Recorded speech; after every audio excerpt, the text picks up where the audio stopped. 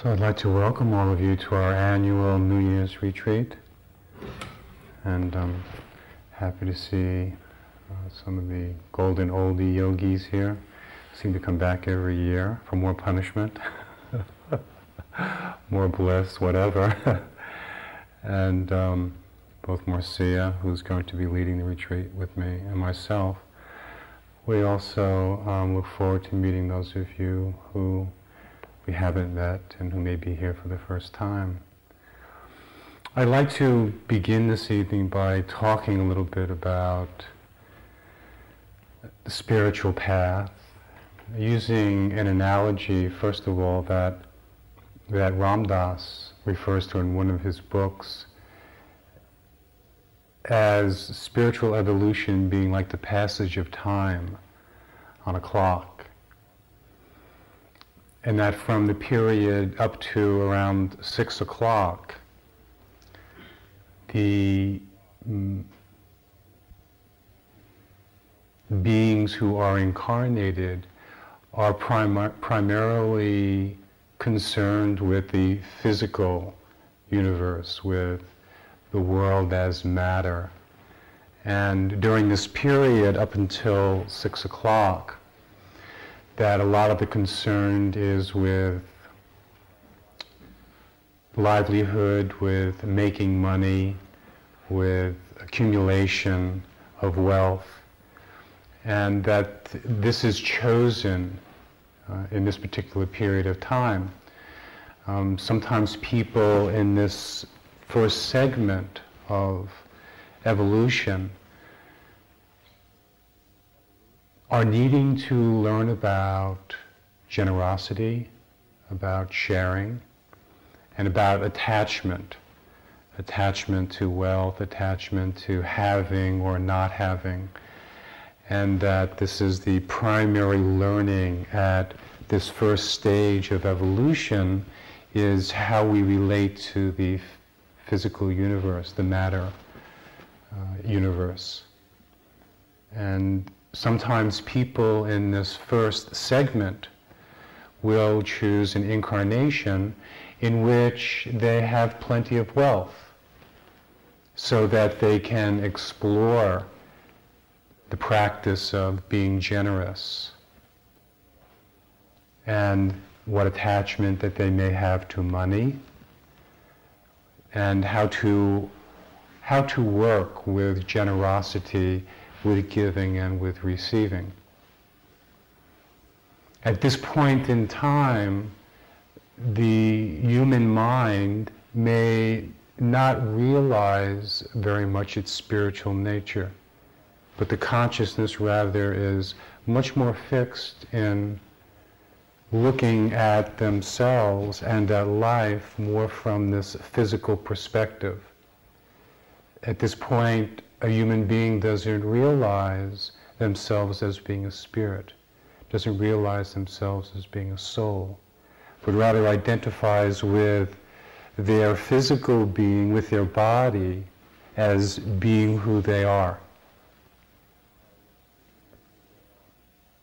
In time, there comes a realization that we're more than just our physical body. That is, we start to realize more deeply that we are spirit, or that we are something more than just our physical body. And as that realization hits home, and you may, in the course of your life, have realized that, oh gosh, I'm more than just this physical body, I'm more than just my name, I'm more than just my family identity, I'm more than just the accumulation of wealth that I have, I'm more than just the identity that I have with my occupation or with my religion, that there is a deeper realization on some level in which we understand that we're also spirits, that we're also souls. Before this, our life may not have been very introspective, because it was so concerned with matter and with the physical.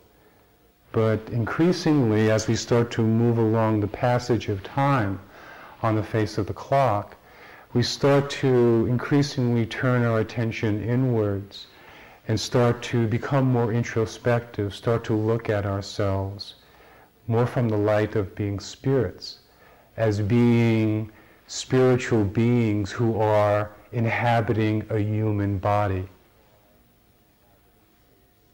This woman friend of mine once said, we're not human beings trying to have a spiritual experience, but rather we are spiritual beings already, and we're here in the world, and we're having a human experience.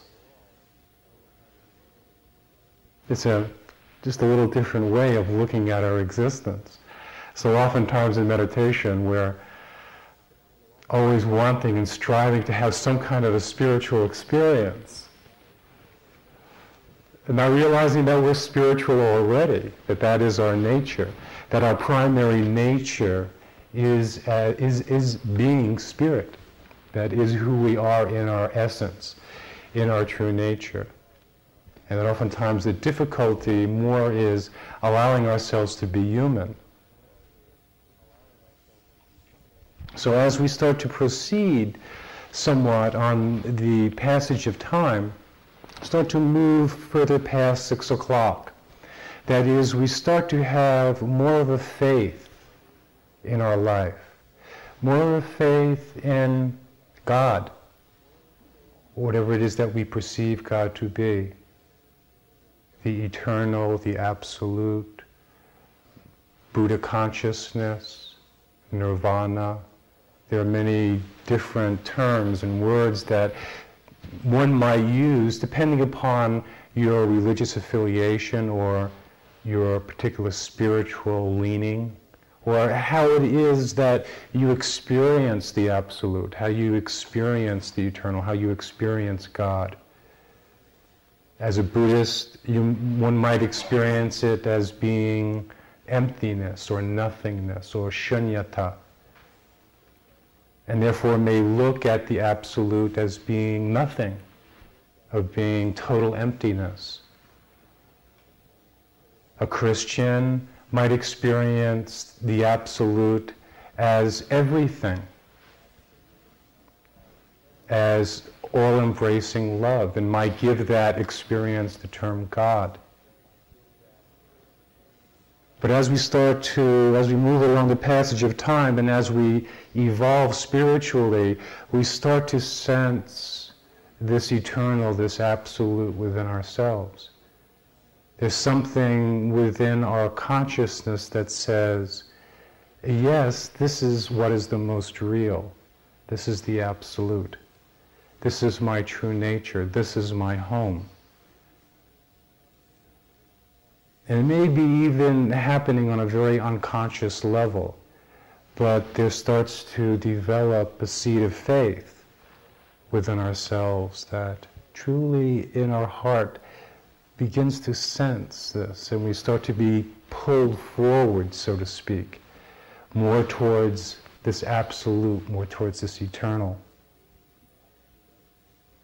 So our faith, it starts to ripen, it starts to deepen.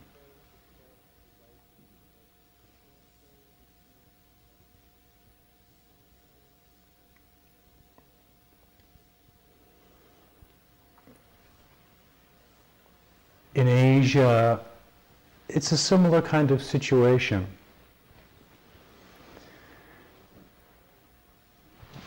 As spirits, we decide to incarnate into a particular body, into a man's body, into a woman's body. We decide to incarnate into a particular culture. If our needs are best suited for our learning and our development, if our needs are best suited in being born into a Western culture at a particular time in history, then this is the culture that we choose to incarnate into because it best facilitates our spiritual development. For instance, if we need to learn about power and wealth and money, if we need to learn about a lot of the issues that we deal with here in this particular society, then this is the best place to be, naturally. And this is where our learning will most effectively take place. But some beings may wish to incarnate into an Asian culture. For instance, a Buddhist culture like I lived in Thailand.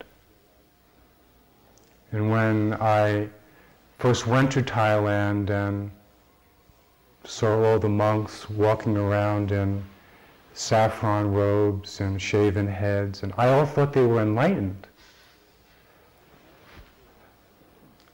I said, boy, these people look wonderful, you know, they must all be enlightened. And then I went to live in a monastery and saw that it was very, very different, especially after I ordained. The truth is that many people in the Buddhist countries don't meditate.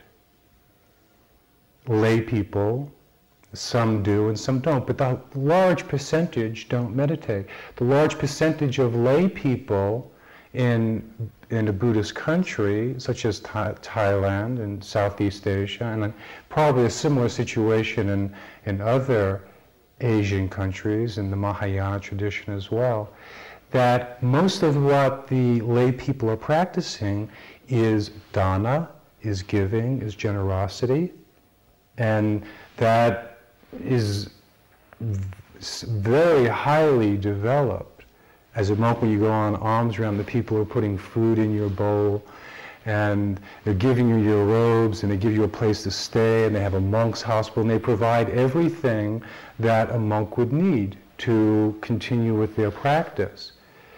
But a lot of them don't feel that they have what's called the paramis, or good enough karma to be able to meditate.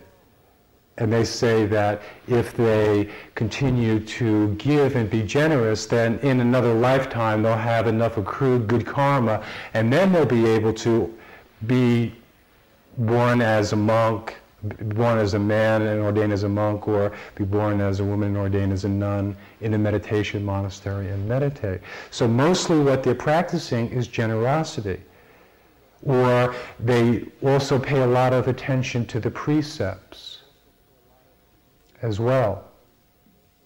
And on the table in the dining room, there's a copy of the Thia Peen order, the order of interbeing, which Thich Nhat Hanh founded. And there's 14 precepts there that are precepts for both lay people and monks. And they're the ones that I feel are most useful as guidelines in living in our Western society. So if you want, please take a copy of that. So when the lay people in Thailand come to the temple, what they do is they come and they offer food to the monks, and then we do chanting, and they take the precepts. It's kind of like a church service, very similar to a church service here in the West. And so a lot of their practice is around generosity and around the basics, such as observing the 5 precepts. And also in having faith, developing a deeper faith. Many of them will pray to the Buddha as if the Buddha was a god, rather than just a man. And when I saw that happen, I thought, these people don't know what Buddhism is all about. You know, they're praying to the Buddha as if he was a god, not realizing that the Buddha was a human being like all of us, and that the essence of his teaching is to look within this human life to realize our true nature, and to use meditation as a vehicle to do that. And I thought, well, they're just wasting their time. But then as I was living more in the culture, I began to see the powerful effect that the generosity and observing the precepts, and also the faith that they were developing during that time, how enriching that was to them. And this is what they're developing in their spiritual evolution, from about 3 o'clock to 8 o'clock, in that range. You know, slowly coming into just doing a little bit of meditation, being quiet. It's not very different in many of the monasteries, where I would say about 95% of the monks don't meditate, but rather are concerned with study, with performing ceremonies for the lay people, funerals, going to people's houses to give blessings. You know, it's a way of life. Hanging out, you know, doing absolutely nothing. It's, you know, that's the way the culture is designed. And I used to think, wow, these people are wasting their time. They're not doing, you know, they're wasting this great opportunity to be liberated, not realizing that this is exactly what they needed. They needed to be born into this culture, into this situation, and developing a level of faith and a level of generosity. Because in generosity, not only is there the giver, but there also has to be the receiver. For generosity to work, there's got to be somebody giving, and there's also somebody receiving, right? So the lay people are giving, and the monks are receiving. So they're also learning about generosity. They're learning about how to receive is another part of generosity.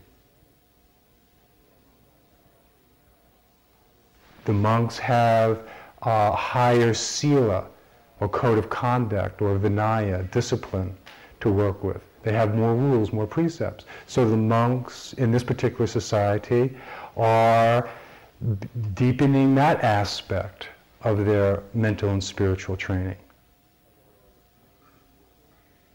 So people who need this kind of situation and culture for their spiritual development will incarnate into this culture, into an Asian Buddhist culture. It's not so very different in our Western culture, too. If we look around at our society in a spiritual sense, what do we see? We see many churches. In North Carolina, there's a Baptist church on every street corner. If you go to Cleveland, there's lots of Catholic churches. There are synagogues all over, especially in certain areas, cities in the East especially. There are temples all over the world. So what are most people developing in themselves? If we look at our Western culture, a lot of it is faith. Christianity and Judaism, both are religions of faith. Buddhism, Hinduism, more religions of wisdom, shall we say, where the emphasis is more on self-understanding, which leads to deeper compassion and enlightenment. So a lot of people in our culture are learning faith.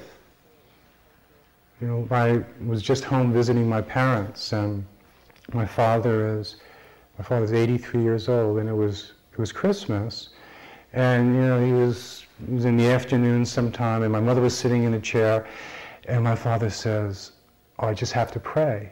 You know, so he just sat there, and he prayed for a while. I was watching. I was standing in the kitchen. I was watching him, and he was praying. And then he put his hands like this, and he just took this breath, and I could see the sense of relief inside of him after he prayed, that it helped to calm him down. It brought him some peace. And this is what prayer does, is it brings peace to our heart.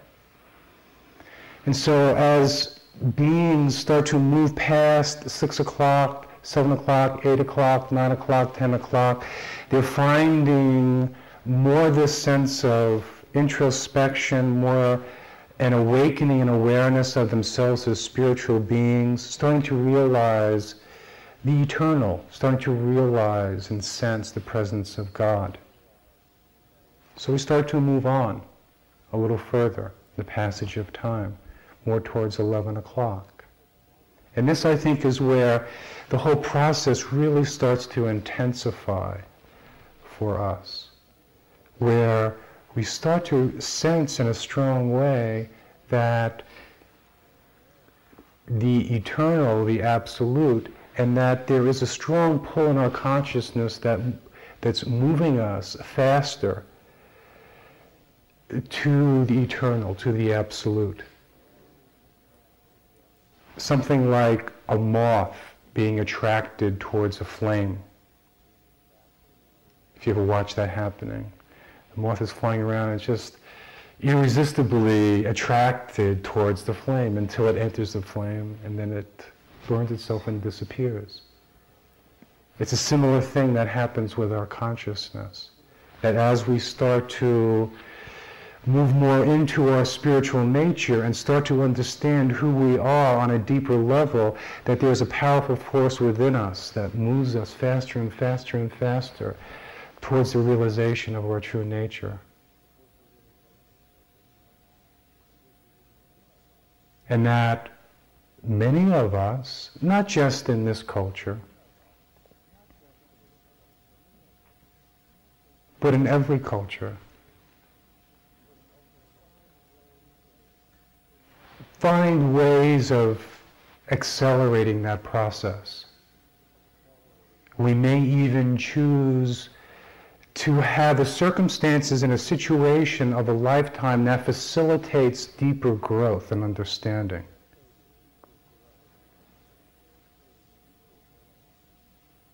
I remember one monk in one of Ajahn Chah's monasteries in the Northeast. He was different from the other monks. He was so diligent in his practice. And then somebody told me that he was married before he became a monk, and that his wife died. And that he couldn't understand why his wife died like that at such a young age. He was very much in love with her. Why his wife died. And that the loss of his wife just started this process of needing to understand more what his life was about. And so he left home, he became a monk. And he was very diligent. I could sense the difference. It's similar with a lot of people I find in the West here, in our culture, who become interested in meditation. Oftentimes it's people with strong spiritual presence. Perhaps people who've been brought up Catholics or Jewish. There are more Jews in Buddhism than any other religion. Most of the Dharma teachers that in the Vipassana tradition who are Westerners are Jewish. There's something about the nature of people born into this particular religion where there is a strong desire and search to know and to understand.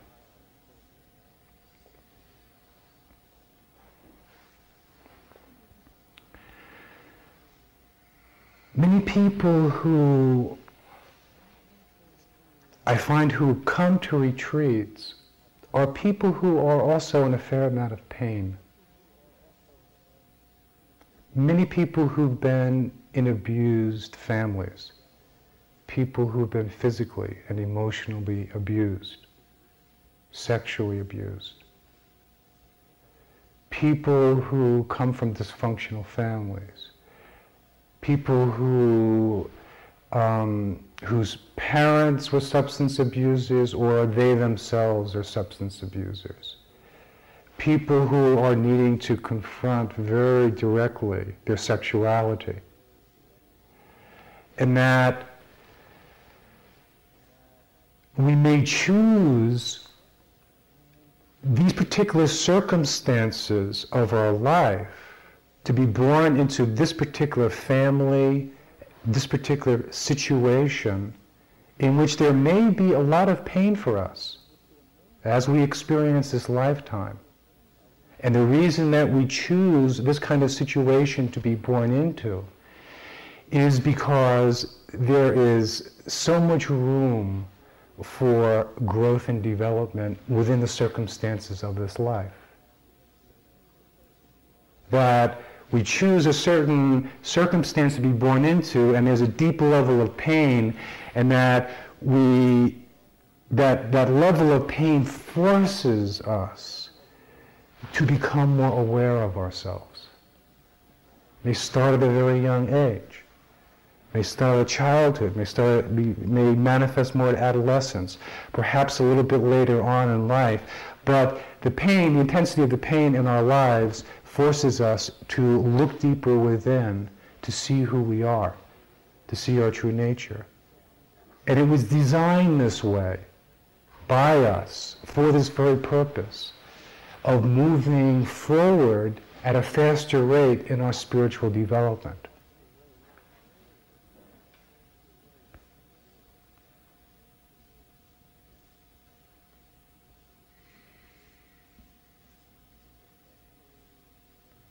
This especially becomes more pronounced from the range of 11:30 to 12 o'clock, is that we start to feel a strong acceleration of our spiritual changes that go on within ourselves. I see this happening. I see it happening with people who've been coming to retreats for a while. As I get to know people, I see it in the counseling that I do.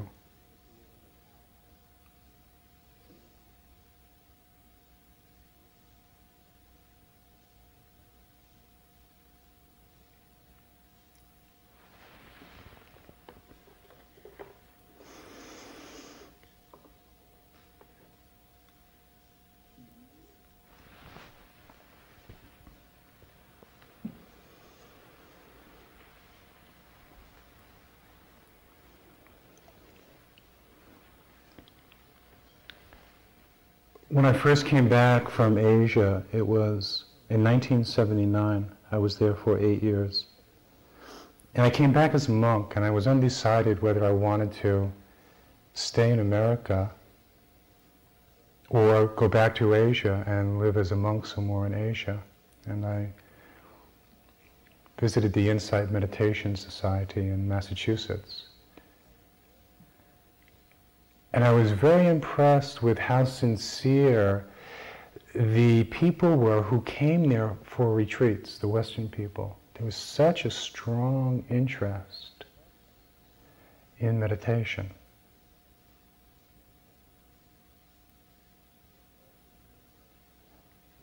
After being there for a couple of years, I wasn't there the whole time, but after being there for a couple of years,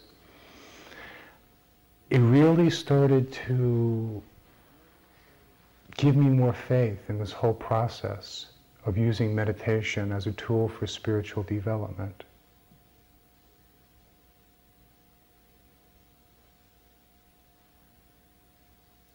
So I decided to stay. And this path, it really does take a lot of faith.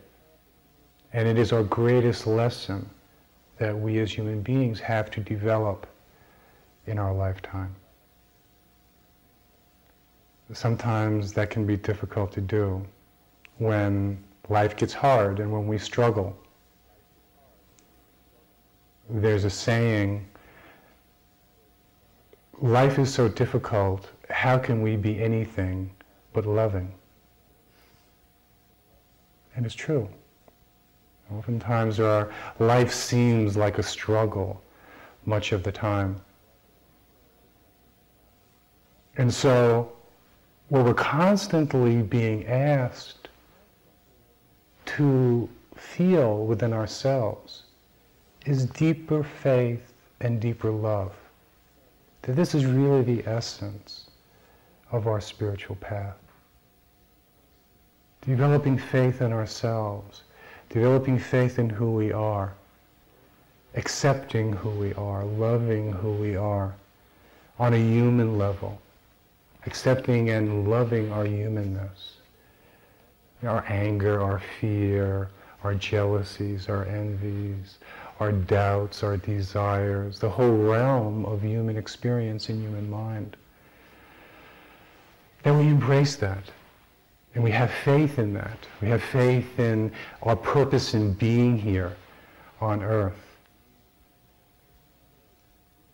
And we have faith in our spirit. We have faith in our soul. We have faith in God. We have faith in the Absolute. We have faith in our Buddha consciousness. We have faith in our Christ consciousness. And then as we start to get in deeper touch with this faith within ourselves, we start to become more committed to our spiritual path. And it takes a lot of faith and a lot of commitment to come to a retreat like this. It really does. It takes a commitment of time, to get this amount of time off from work, from the busyness of our lives to retreat like this. It takes effort and energy to get here, all the way up to Southern Dharma from many different places. It takes a big commitment. It takes a big commitment to open yourself to a situation in which you're going to be silent for a full 8 days. Very deep level of commitment in all of this. You may not think that it's much, but it really is a lot.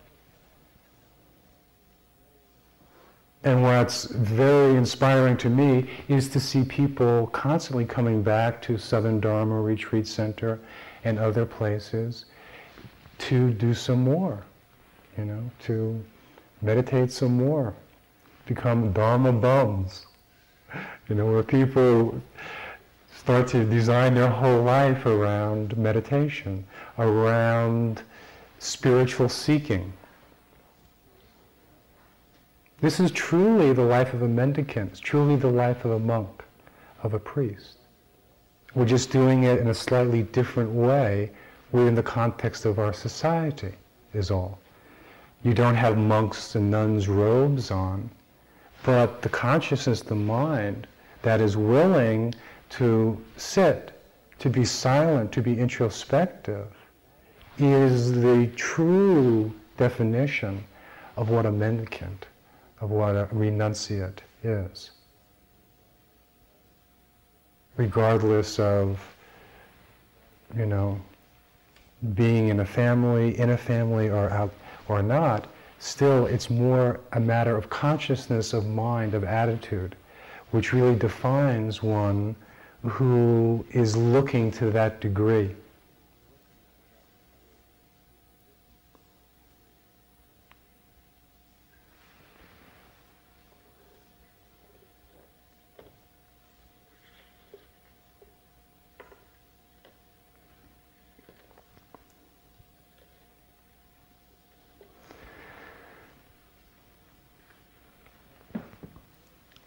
So we've made the physical commitment to be here, to come here. And that is a big step, very big step to do that. Now the next thing is, we're physically here, can we be mentally here? In the now? In the present? That's even more difficult.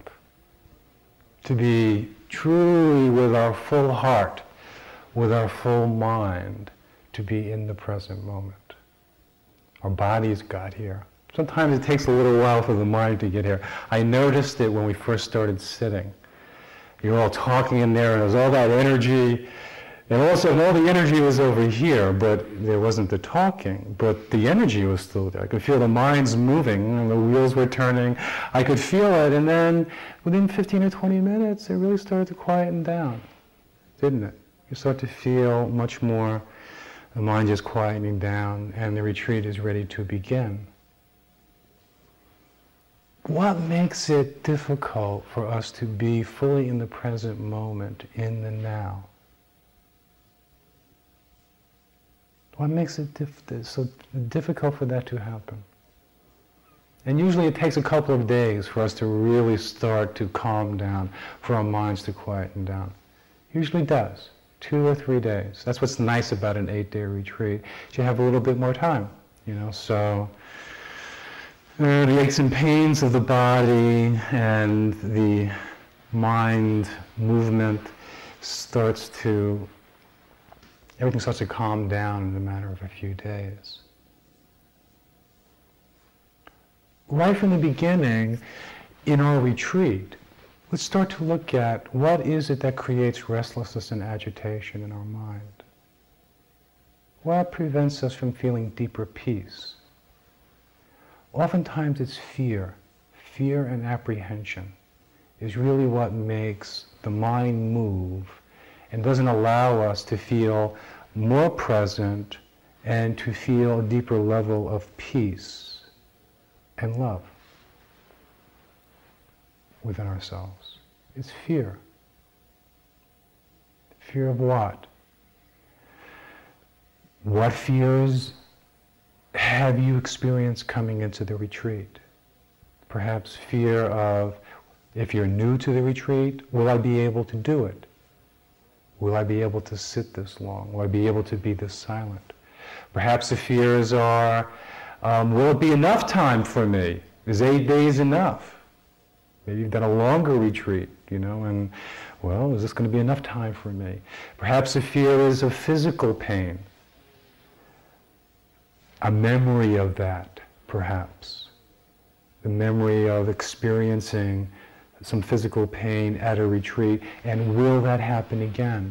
The fear of, or the apprehension, will I experience what I want to experience, what I desire to experience? Will I get out of the retreat what I want to get out of the retreat?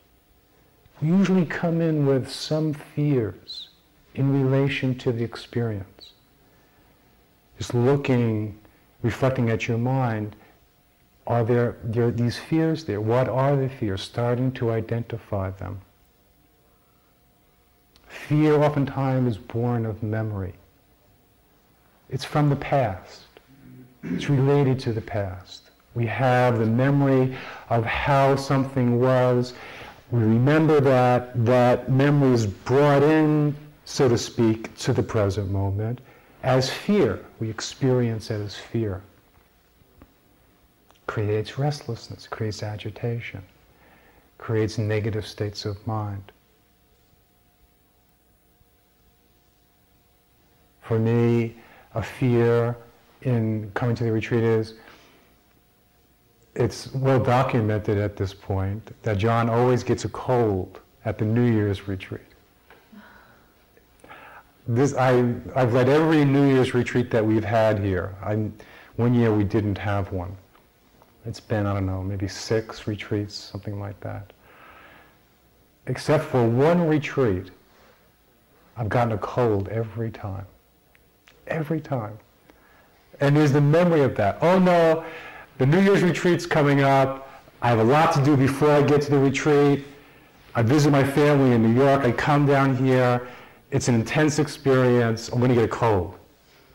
And my mind starts preparing for it, As I start preparing for it, as I'm at my family's house and trying to get as much rest as possible, taking vitamin C in preparation for the retreat. On the way up, stopping for Alka-Seltzer Plus and Sucrets, just to be prepared for when I get the cold, and there's a memory of my body's going to be tired, by the middle of the retreat. There's the mind's memory of all of this. And so the mind grasps hold of the memory and fear is created. Fear and love cannot be experienced at the same time. When we're feeling fear, we're not experiencing love. When we're experiencing love, we're not fearful. When we're in the present moment, truly in the present moment, there's not a lot of room for fear. Because in being in the present, we're open and we're aware. We may see a fear arise within the context of being in the present moment. And that's good. That's what our practice is about.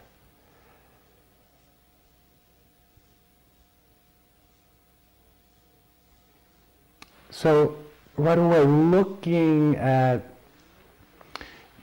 the attitudes of mind coming into the retreat, what are you experiencing coming in? What are you experiencing right now as we enter into the retreat? And seeing how all of these mind moments are beginning to contribute to how you're experiencing the retreat. Because the retreat began some time ago, when you first signed up for it, when you started coming here, meeting in here in the dining room, sitting in the meditation hall, and one thing conditions another. So starting to see the relationship between all of this is very helpful.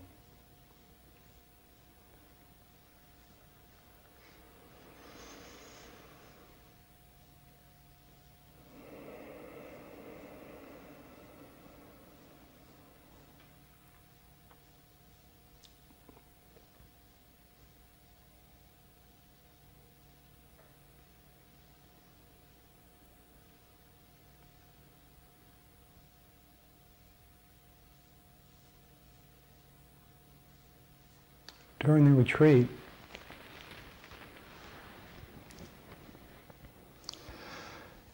Marcia and myself will be giving meditation instructions, sitting, walking, standing meditation.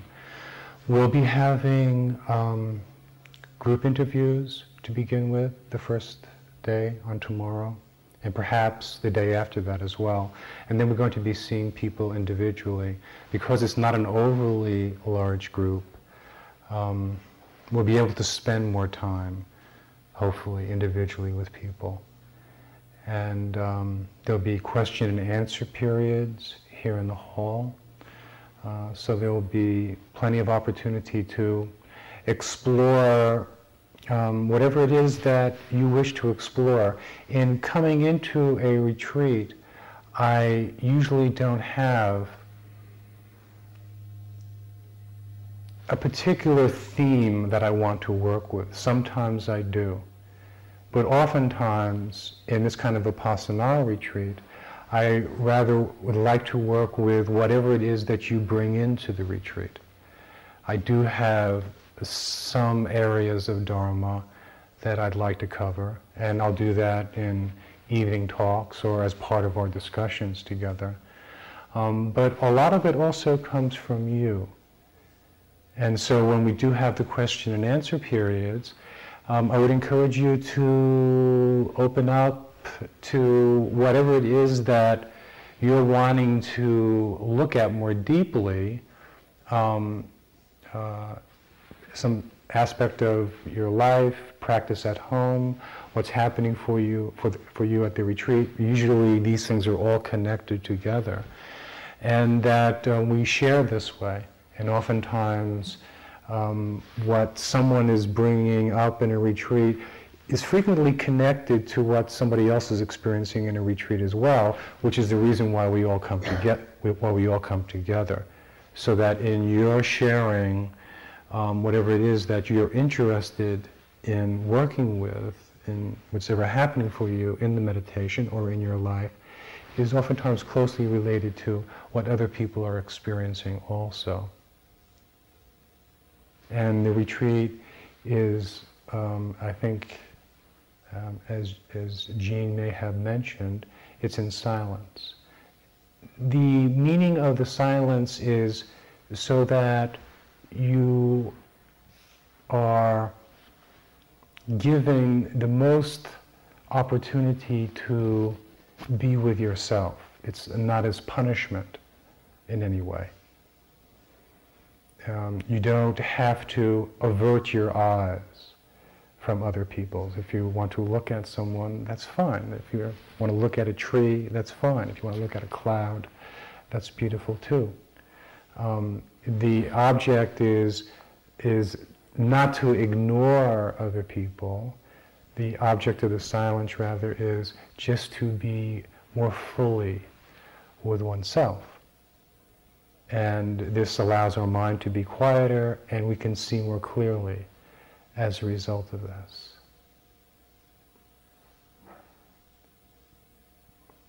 If you meet somebody on a trail and you want to acknowledge that person, you don't have to look away. You can just look at the ground and continue to walk, or you can just put your hands together like this. Perhaps saying to yourself, a white lotus for you, a Buddha to be. This is something short that you can say within yourself as you're acknowledging somebody else's presence. So this is the last evening of our 8-day retreat. And I'd like to give a talk that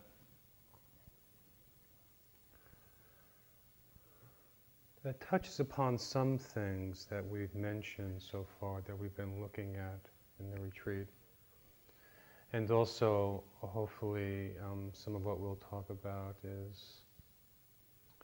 are things that you can carry out of here with you as we re-enter the world, the real world.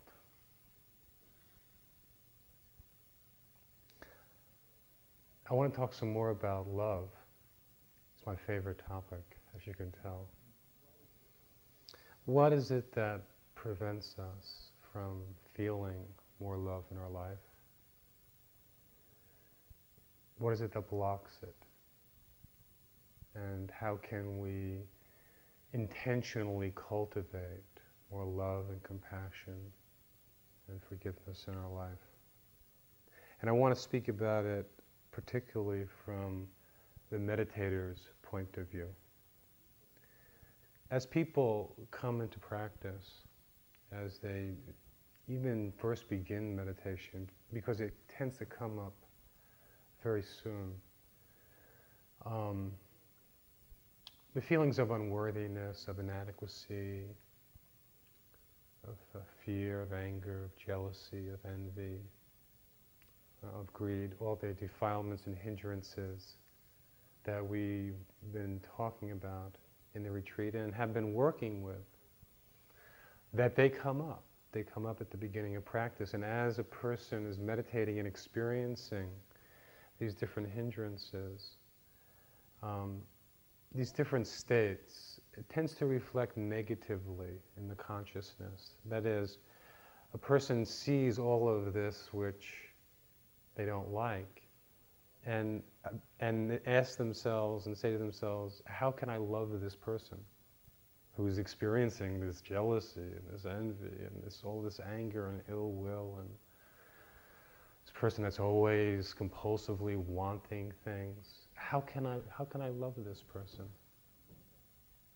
And in that is the seed of self-judgment, which is one of the greatest things that prevents us from loving ourselves and embracing our heart, totally embracing our heart. So I want to talk about judgment this evening, but I also want to talk a lot about fear, because fear is very, very basic in what prevents us from loving ourselves more deeply, embracing our heart, and being able to allow the flow of love, which is inherently there. The love is inside of ourselves. It's somewhat like a shell that surrounds our heart. And this shell that surrounds our heart prevents us from feeling the love which is inside of our heart. And it also prevents the love from emanating outwards. It prevents it from flowing out of our heart and being able to touch other people. So I want to explore what the blockage is around our heart that prevents more of a deeper experience and feeling of love within ourselves, and also from it being able to touch others.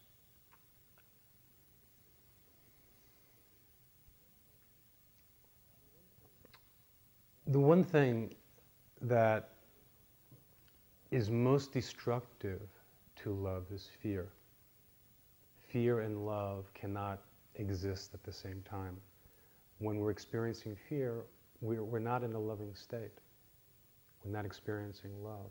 And when we're truly feeling open and loving, we're not experiencing fear either. So as metta practice, loving kindness practice, is developed, one must also look at the underlying fears that are preventing that's creating the blockage, the shell around the heart, so that this flow of love cannot be felt deeply. From my own experience and also in working with people, probably the greatest fear that people have is of not being accepted, of being rejected on some level. And I feel that this is the greatest fear because we have such difficulty accepting ourselves. It's really a wonder how we can live in this body for 20, 30, 40 years and have so little self-acceptance of ourselves.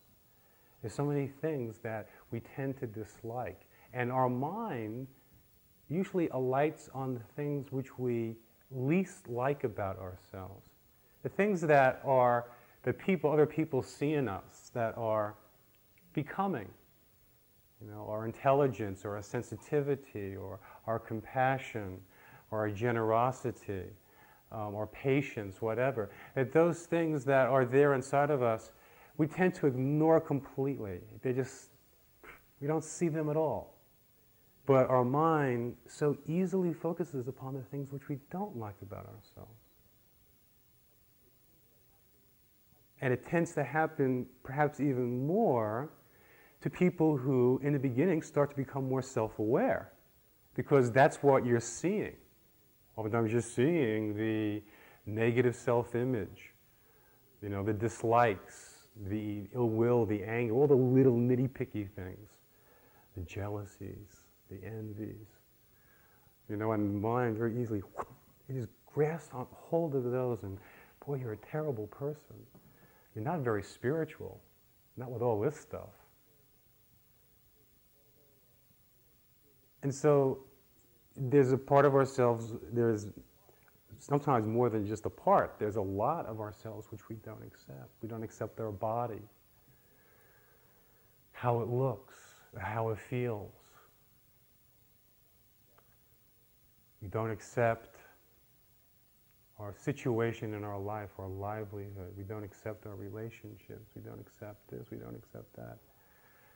And within all of that non-acceptance, more fear, more negativity grows in our heart. And this creates this blockage. It just prevents us from feeling the beauty and the love that is inside of ourselves. It prevents us from seeing the pure essence inside of ourselves that is there because we're so blinded by the mind focusing upon the things which it doesn't accept.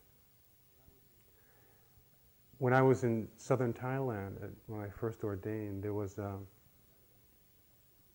another monk there. Actually, he was the first Western monk that I ever met. A very good friend of mine. We were very good friends in the Sangha. And he had been in the English equivalent of the Peace Corps for a year or two before he ordained, and he could speak Thai very well. And I was terribly jealous of him because I couldn't speak Thai. And he would walk around the monastery and all the Thais would go over to him and talk to him, and he was one of the boys. And here I was struggling with my meditation and seeing all this anger and jealousy and resentment towards my friend. And it started to build and build and build. Because all I was doing was meditating and we were in close proximity to each other. All these feelings started to build one on top of the other. It's becoming more jealous and more resentful and more scheming.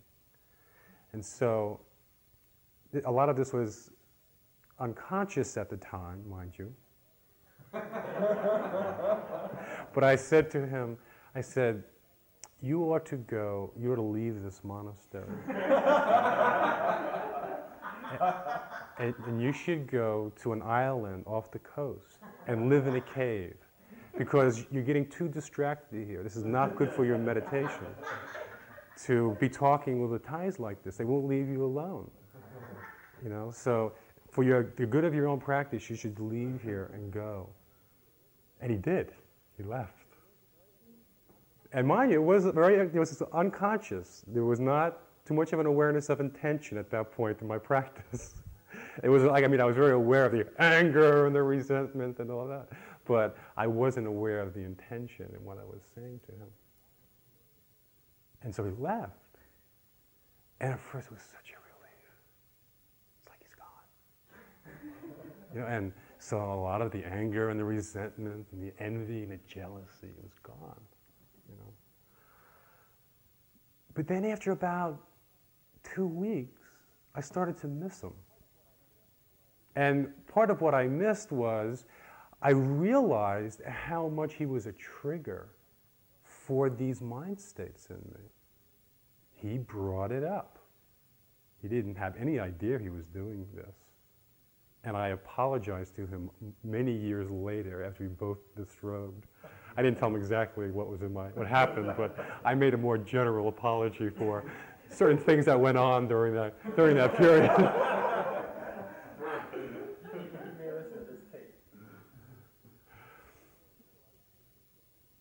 And so I missed him, and I wanted to come back. And I saw the value of being in a situation in which this is coming up, and you get to look at it. And it's almost as though you should really thank the person who, whether it be the person in your office or in your household or in the neighborhood, who tends to create the catalyst for certain things, certain mind states that come up, which are things that we need to look at. It's hard to do at the time because we're so caught in it. But it all comes back to this non-acceptance of ourselves. If we accept ourselves, if we love ourselves and who we are, there's not a great reason to be jealous or to be resentful or to be envious of somebody else. But it's because there's such little acceptance and embracing of our own heart, our own life, our own being, that the mind turns outward like that in looking for acceptance from other people, looking for approval, in needing people's love. That need being so deep in the heart because it's not coming from within ourselves.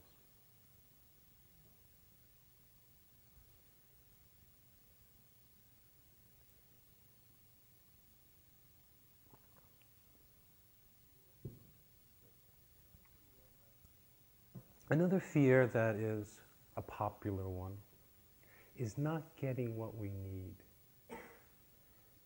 A fear of not getting what we need in our life. And it can be a fear of not getting a relationship that we feel that we need, a fear of not getting the love which we feel that we need, a fear of not having our material life and those needs met. We can each look inside of ourselves and see where this fear lies. For myself, in being a Dharma teacher, it's around dana, which is, as you know, an Eastern practice, an Eastern way of living, and a very beautiful one, wherein, as a monk in Asia, you're given everything. You're given your robes, you're given medicine, if you need it, a place to live.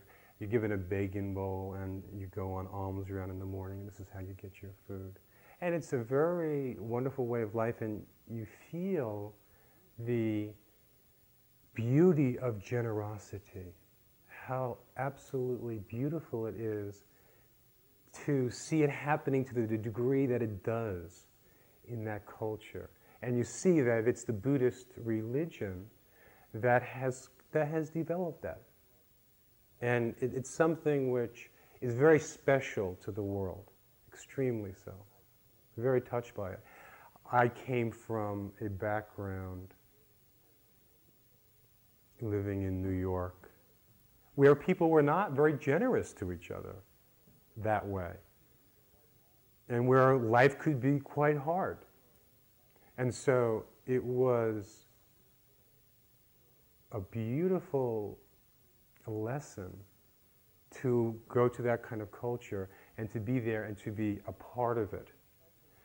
And the very presence of being in that kind of culture started opening your heart to being more generous.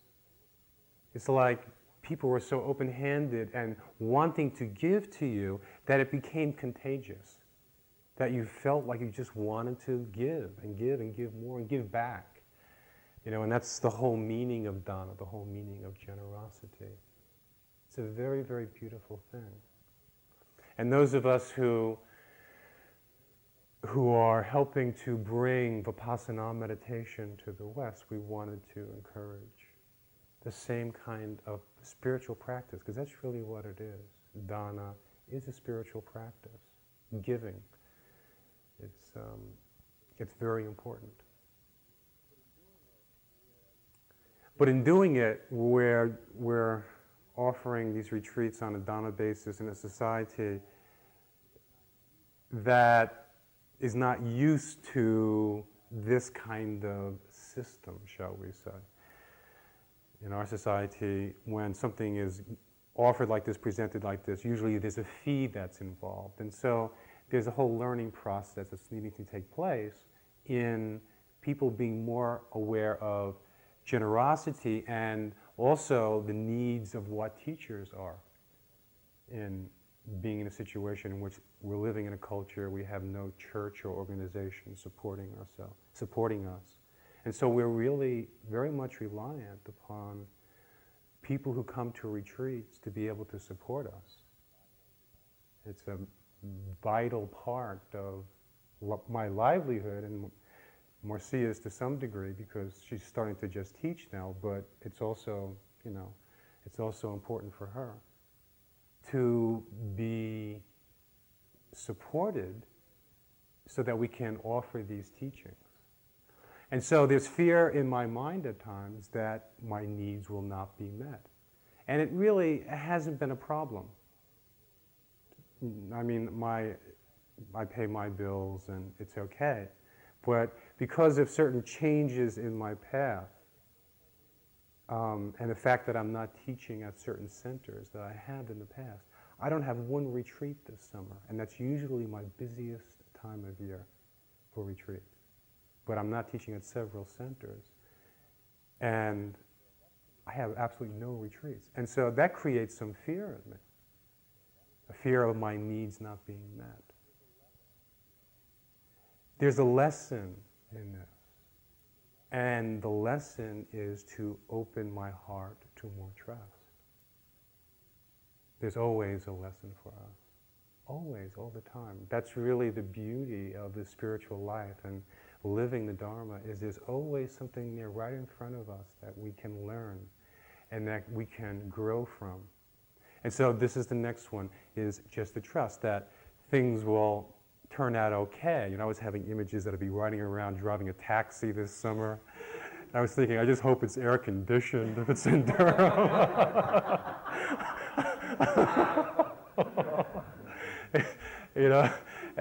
I was going through all these scenarios, and I realized it's 5 or 6 months till the end of June, and something might develop in that time. But right now, obviously, the lesson is to trust. Another quality of the heart. Trust that the universe will provide in some way. It always has. But sometimes we're asked to trust a little bit more.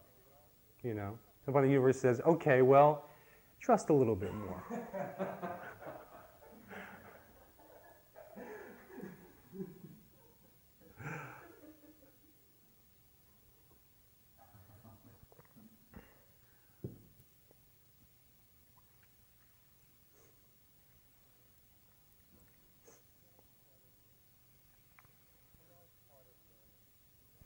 A large part of learning to love is allowing what has been hidden and suppressed in ourselves to come more to the surface. And I see this a lot in my spiritual practice recently in getting in touch with past lives. I've done a lot of past life work especially in the last year and a half. And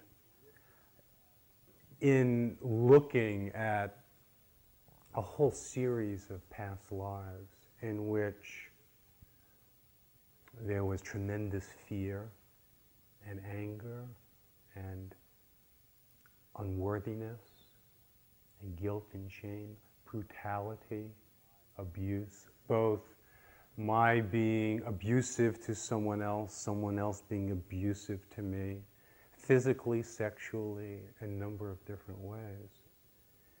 In looking at all this material that I realize now has been lying in my unconscious for a very, very long time and affecting me very much on a conscious level, I see how that being there, hidden that way, how that contributes to the fear and to the blockage of the heart into love. And a lot of it has to do with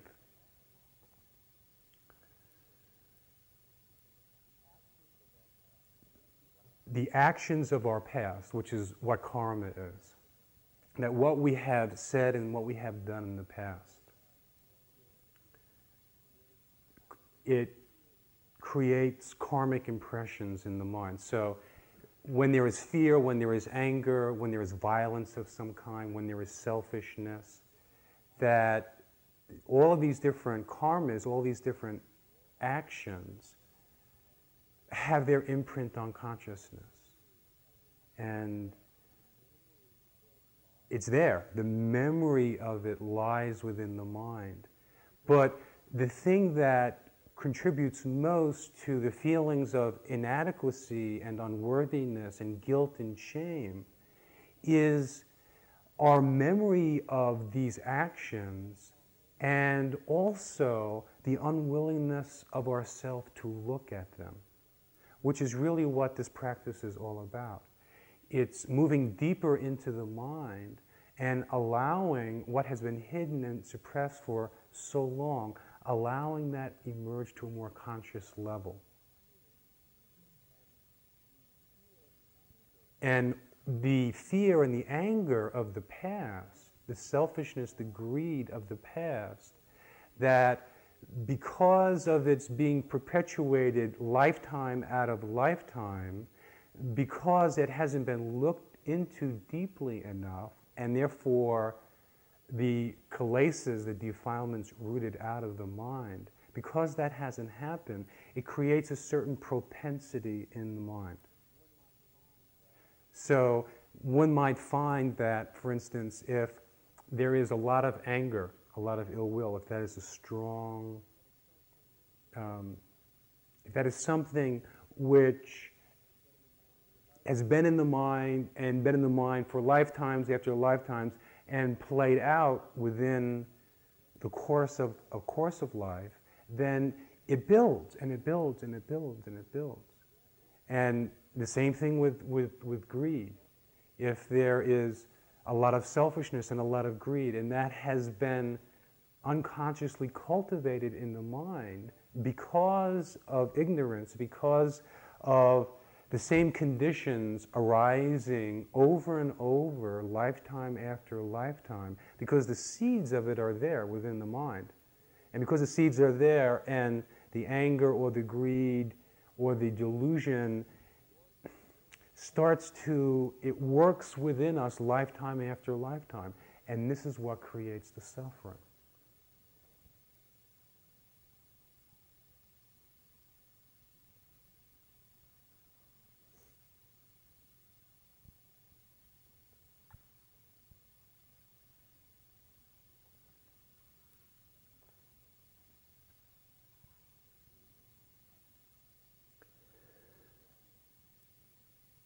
In Buddha Dharma, they talk about essentially three kinds of minds, three types of minds. First mind, one type of mind, is greedy, lustful mind. That is, the mind find itself in a state of wanting, and that is a predominant state of mind. Another type of mind is an angry, averted mind, and that one finds that there's a lot of ill will, there's a lot of aversion. That was the kind of mind that I had.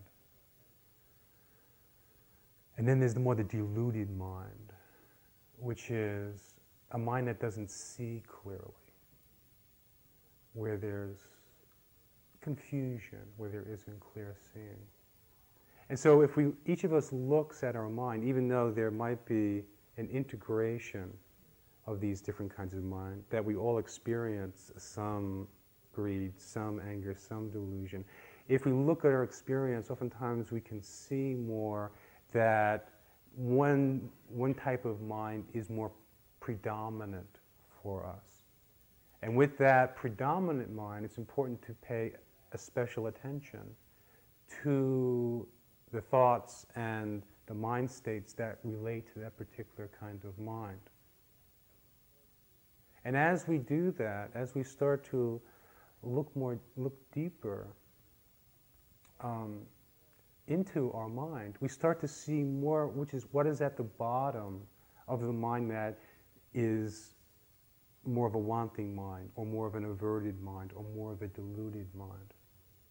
And oftentimes what we start to see is fear, which is like an underlying current that is running deeper in the unconscious and relates very, very closely to those karma formations that I was just speaking of.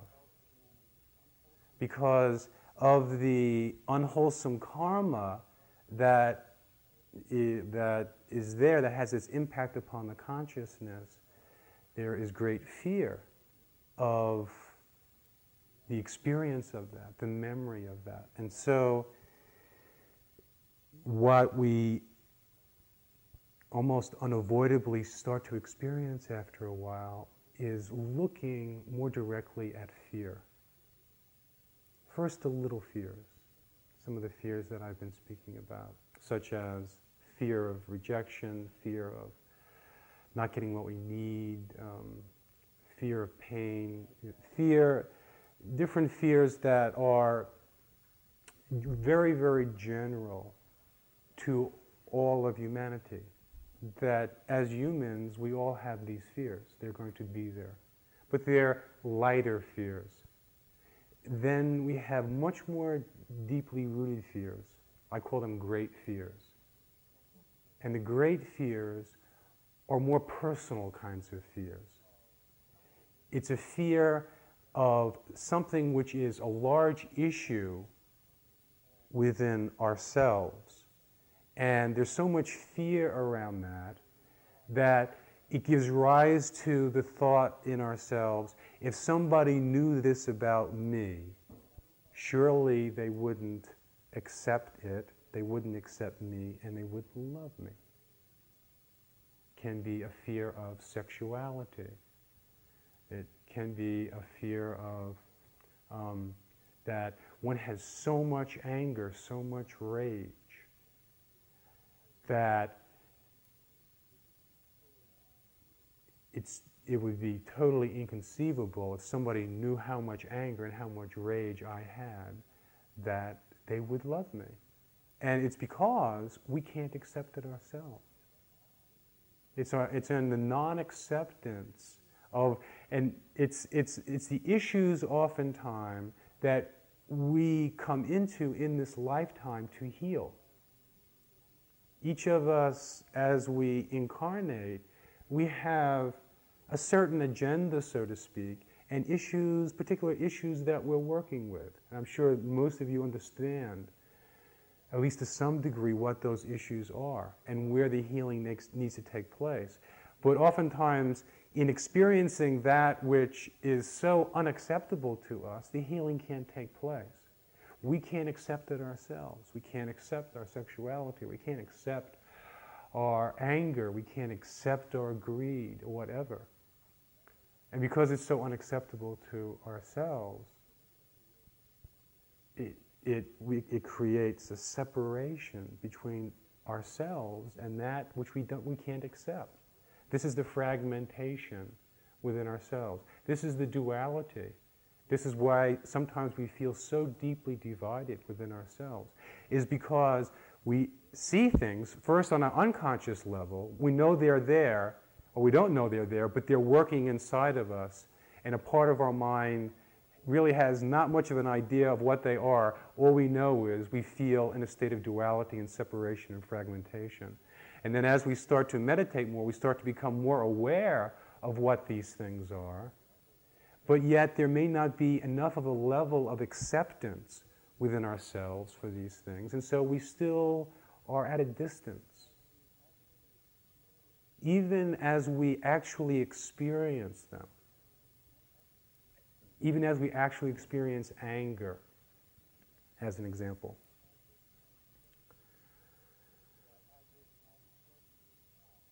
That as it starts to come up, a part of it feels uncomfortable, it feels painful to us. And so there's a part of our mind that says, I don't like this anger. And in the mind saying that to itself, I don't like this anger, or it feels uncomfortable, it feels painful. And oftentimes you don't say it that way in concepts and words. It's more just the mind's reaction to it, which is trying to push it away, move away from it.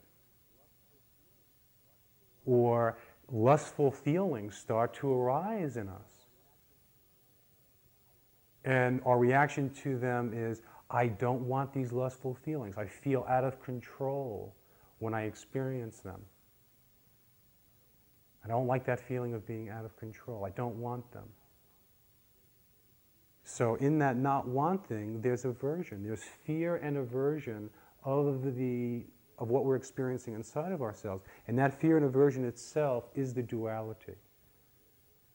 That is the separation.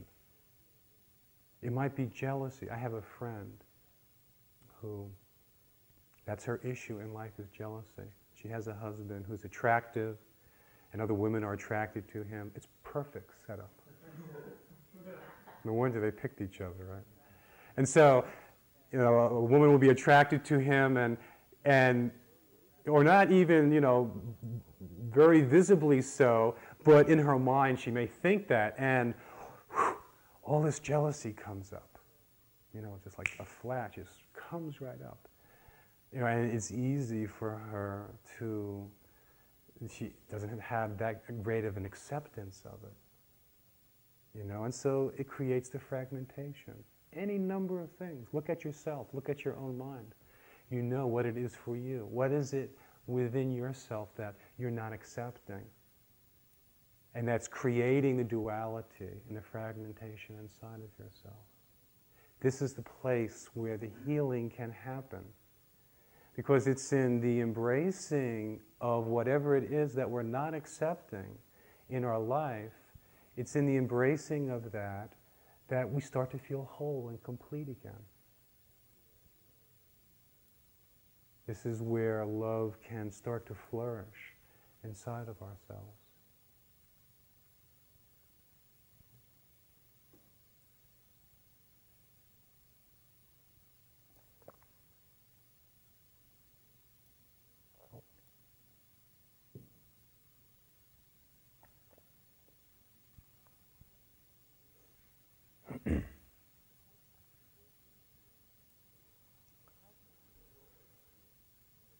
So how can we work with fear and other mind states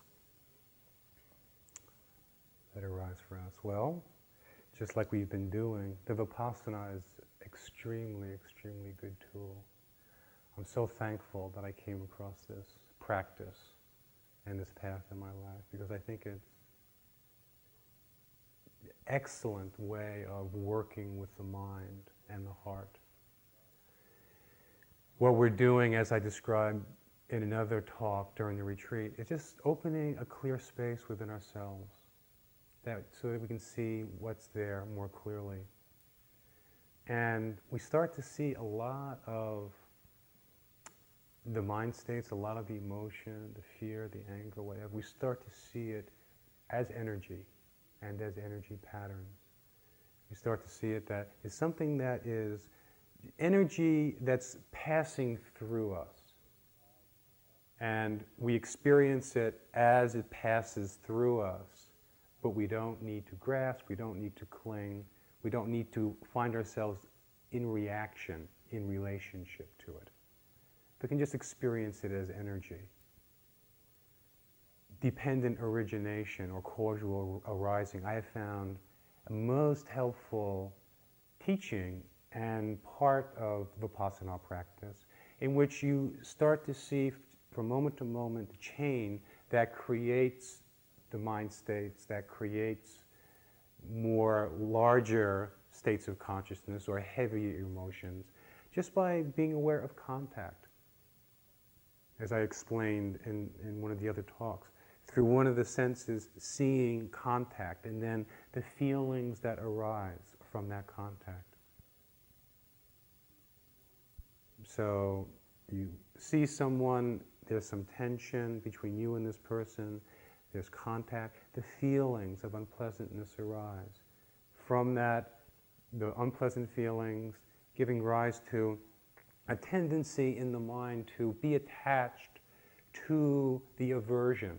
As I was speaking about before, when I was talking about karma and propensity, is that the mind tends to move in a certain direction. So if there's contact and unpleasant feeling arises in the mind, the tendency of that averted type of mind is to grasp and cling at the unpleasant feelings in the mind, and it gives rise to thoughts of ill will, of anger, of aversion, and if those are clung on to, grasped hold of, more the sense of I and me becomes established, the ego is more crystallized in consciousness, and we start to feel ourselves angrier and angrier, deeper and deeper into rage, ill will.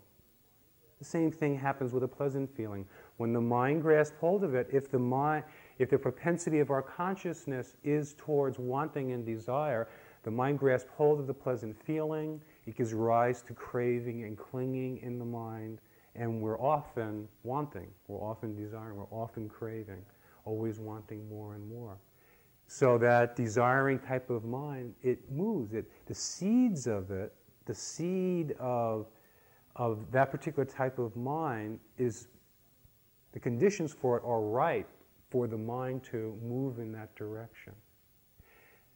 An awareness of this dependent origination helps us to break the chain. It helps us to see clearly from moment to moment exactly what is happening. And then we start to see when there's contact and when there's feeling, and when the feelings arise, we don't cling to the feelings. We just see, okay, pleasant feeling, unpleasant feeling, neutral feeling. With the deluded mind, it's an unawareness of the neutral feelings, oftentimes, that we get caught, and that there's unclarity of mind. Because the mind is not aware of neutrality, and therefore it's not aware at all. It's not mindful of that neutral state, and therefore there is unclarity of mind that gives rise to a lot of delusions in the consciousness.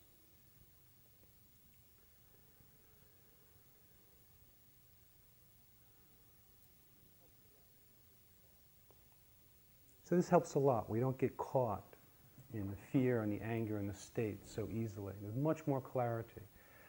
And that creates a spaciousness and an openness for ourselves.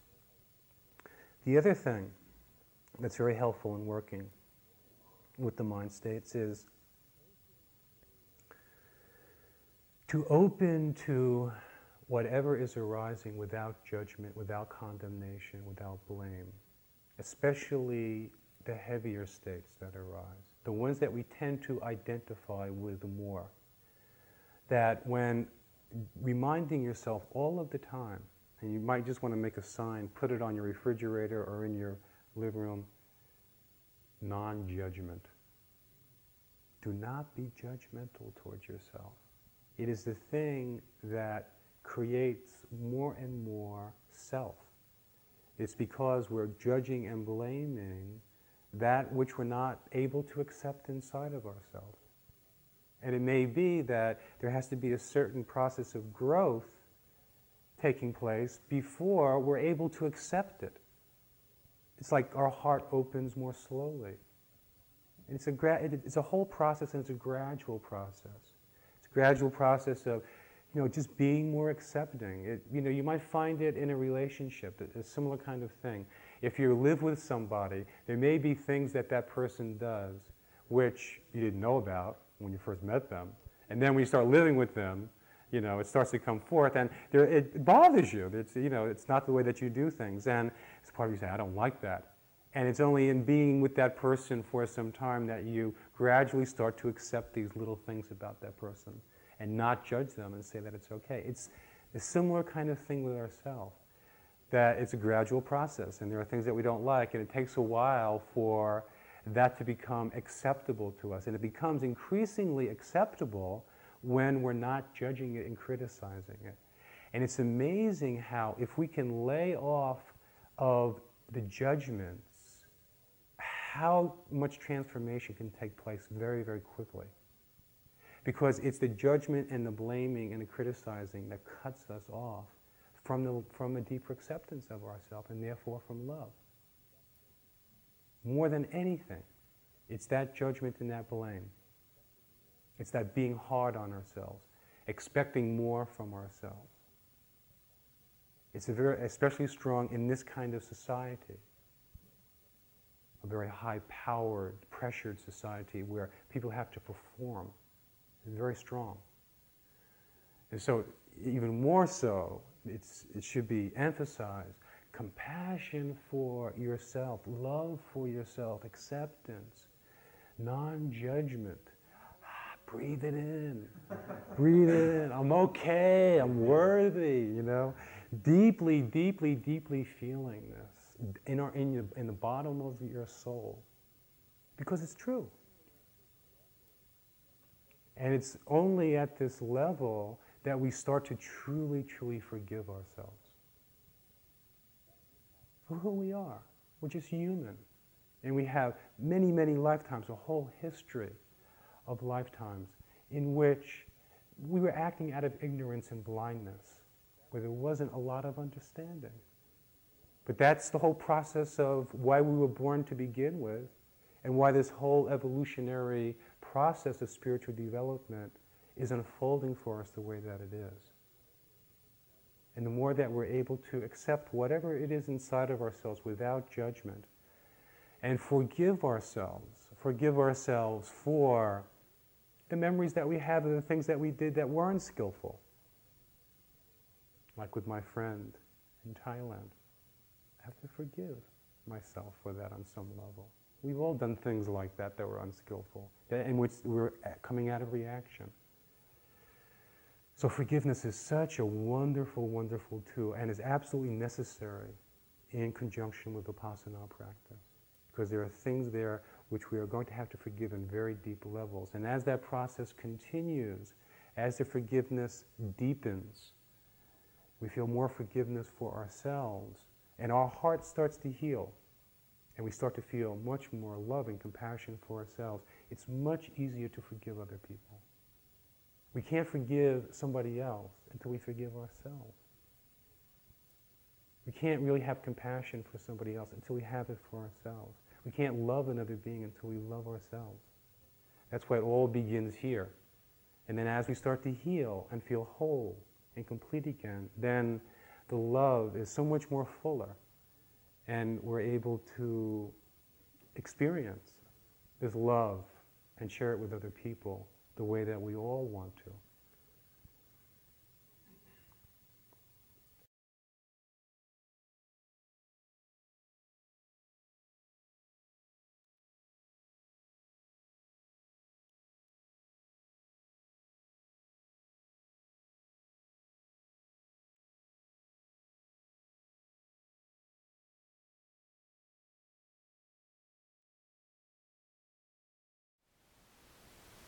Thank you for listening.